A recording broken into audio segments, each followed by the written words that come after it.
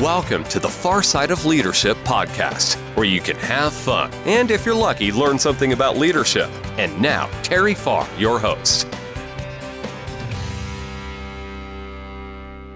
Welcome back to the Far Side of Leadership. In this episode, we are going to talk about reaching your potential. Now, this is going to be a little bit different when I talk about, when I say reaching your potential. It's just going to be a little bit different, and you'll see why I'm saying that. In Sunday school and church, last Sunday, there was some scripture that was read, and we went into some pretty good detail about it. I normally don't read a whole lot of scripture on my podcast or get into a whole lot of religion, because one thing that I always talk about, I always heard, especially if you're making a speech, don't talk about politics and religion.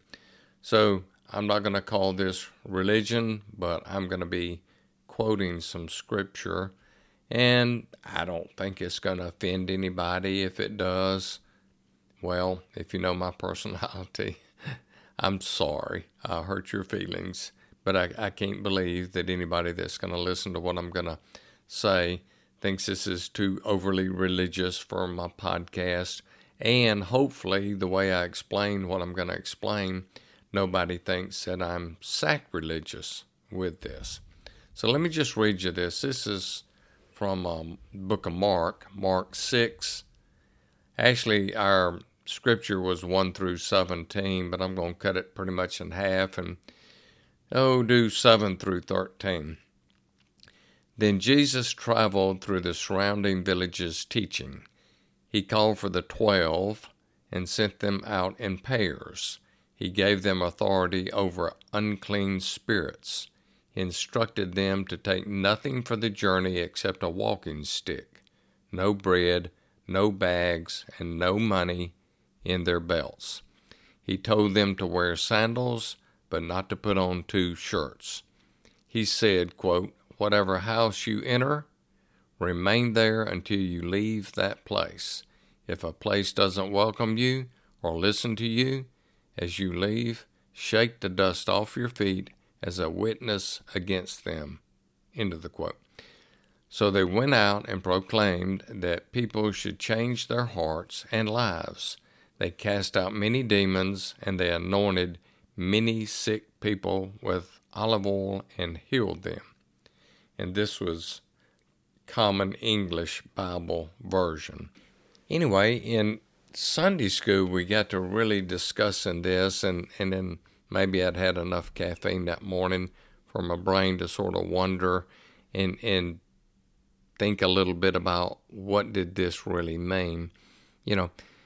Jesus was sending out, these 12, and again, they were in pairs, and that's so they could do a better job, in my opinion, because 2, a lot of times, can make a presentation better than 1 if they're working together real closely.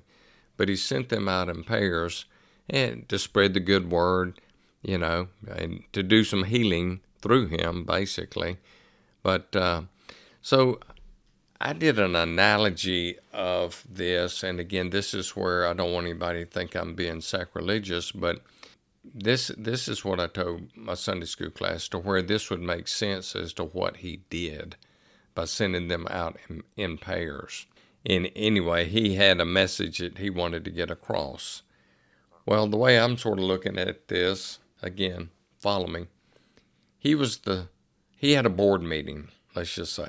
He was the sales manager. He had 12 salespeople, and he paired them up so that they would do a good job of going out there and promoting Jesus's product, if you will. He sent them out and said this in so many words. And I don't know how old Jesus was at the writing of this scripture. I'm just going to guess somewhere between 30 and 33. And if I'm right, I do believe that Jesus was crucified at age 33. I might be off a little bit on that, but I think I'm right. In my opinion, there was some urgency, on Jesus's mind, and it was like, hey, y'all get out there, share the product with the potential customers out there, which was everybody. But what he wanted them to do, he wanted them to get as many yeses as quick as he could, because he knew his days were numbered, right? To get the quickest amount of yeses, or the most amount of yeses in the quickest period of time, basically what he was telling them, when you talk to somebody, you want a yes or no. Either answer is okay. You just need to know, is it yes or no? If it's no, don't be hostile. Just be nice, but leave, and then go to the next person. Then you make your presentation, your product, if you will. Jesus' product in this case. The good news, spreading the good news. Do you believe? If it was yes, great. Then they went on. If it was no, great. They got the answer. So in other words, a lot of times, what we hear, if you've ever sold anything, taken any, kind of sales classes or whatever, the typical sale is not necessarily made on the first go-around. In other words, what a lot of people say, the average no's that you're going to get before you get a yes is like 7. Well, the way I'm sort of interpreting this is Jesus wanted you to either make it or break it one time. You don't have enough time to go back and do a whole lot of, trying to convince these people. In other words, you've got a good product, so hey, let's go ahead and get an answer, and then we'll move on. So just think, in a 3-year period of time, and again, I'm saying 3 years because I don't know exactly, could have been 2 years, but in a short period of time, how many people were converted to believers? And the reason being is they didn't waste a whole lot of time, murmuring and crying because they didn't sell this guy something, and didn't do a whole lot of begging, didn't do a whole lot of going back, which just would keep them from making a presentation to somebody else. The question is, should we possibly use this kind of technique in our business? Now, you may not be a salesperson, you may not be on commission, but if you've got a job or if you own a business, you have a product and or a service. So, again, I don't know what your position is, but chances are somehow or another you're involved in promoting this product to the end consumer. Whether or not you're getting paid a commission or not doesn't matter.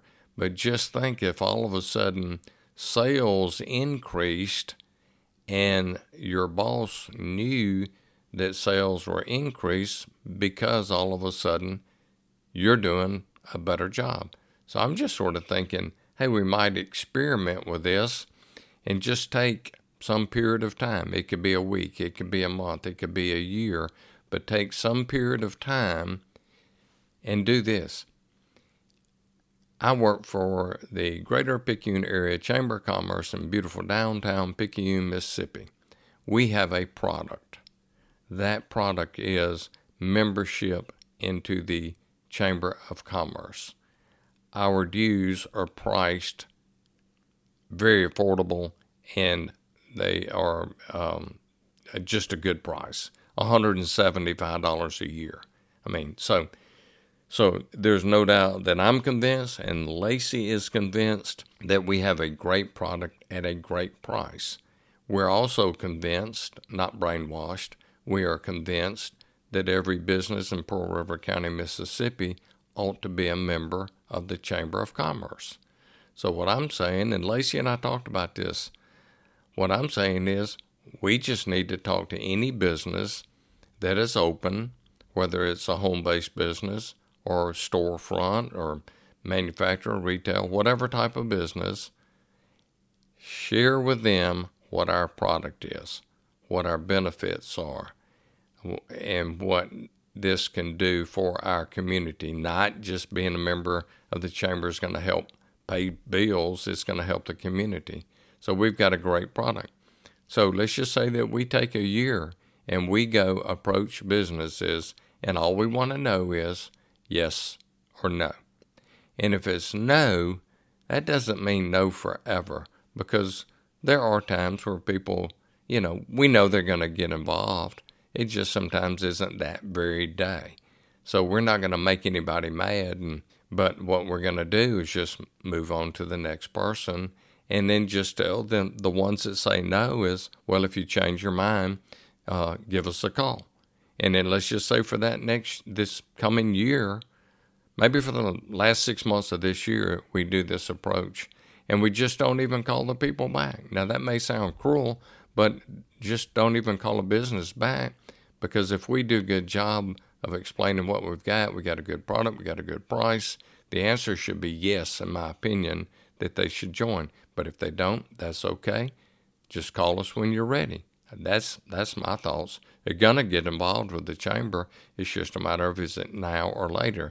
And if it's later, it's going to be because they follow up with us, because we're too busy going out, sharing our product and service, because there is urgency, folks. I don't think any of us ever consider urgency. Now, you figure out what's urgent, what's not urgent. But I think if you're going to excel in your position and be recognized as a good employee, might as well think there's some urgency out there and go out and do what is talked about in the book of Mark. Hope this makes sense. Make it a great day. Thanks for listening to the Far Side of Leadership podcast. I hope you enjoyed today's episode. Don't miss another episode. Subscribe today. Feel free to share with anyone you think may enjoy the podcast. For more information, visit terryfarr.com.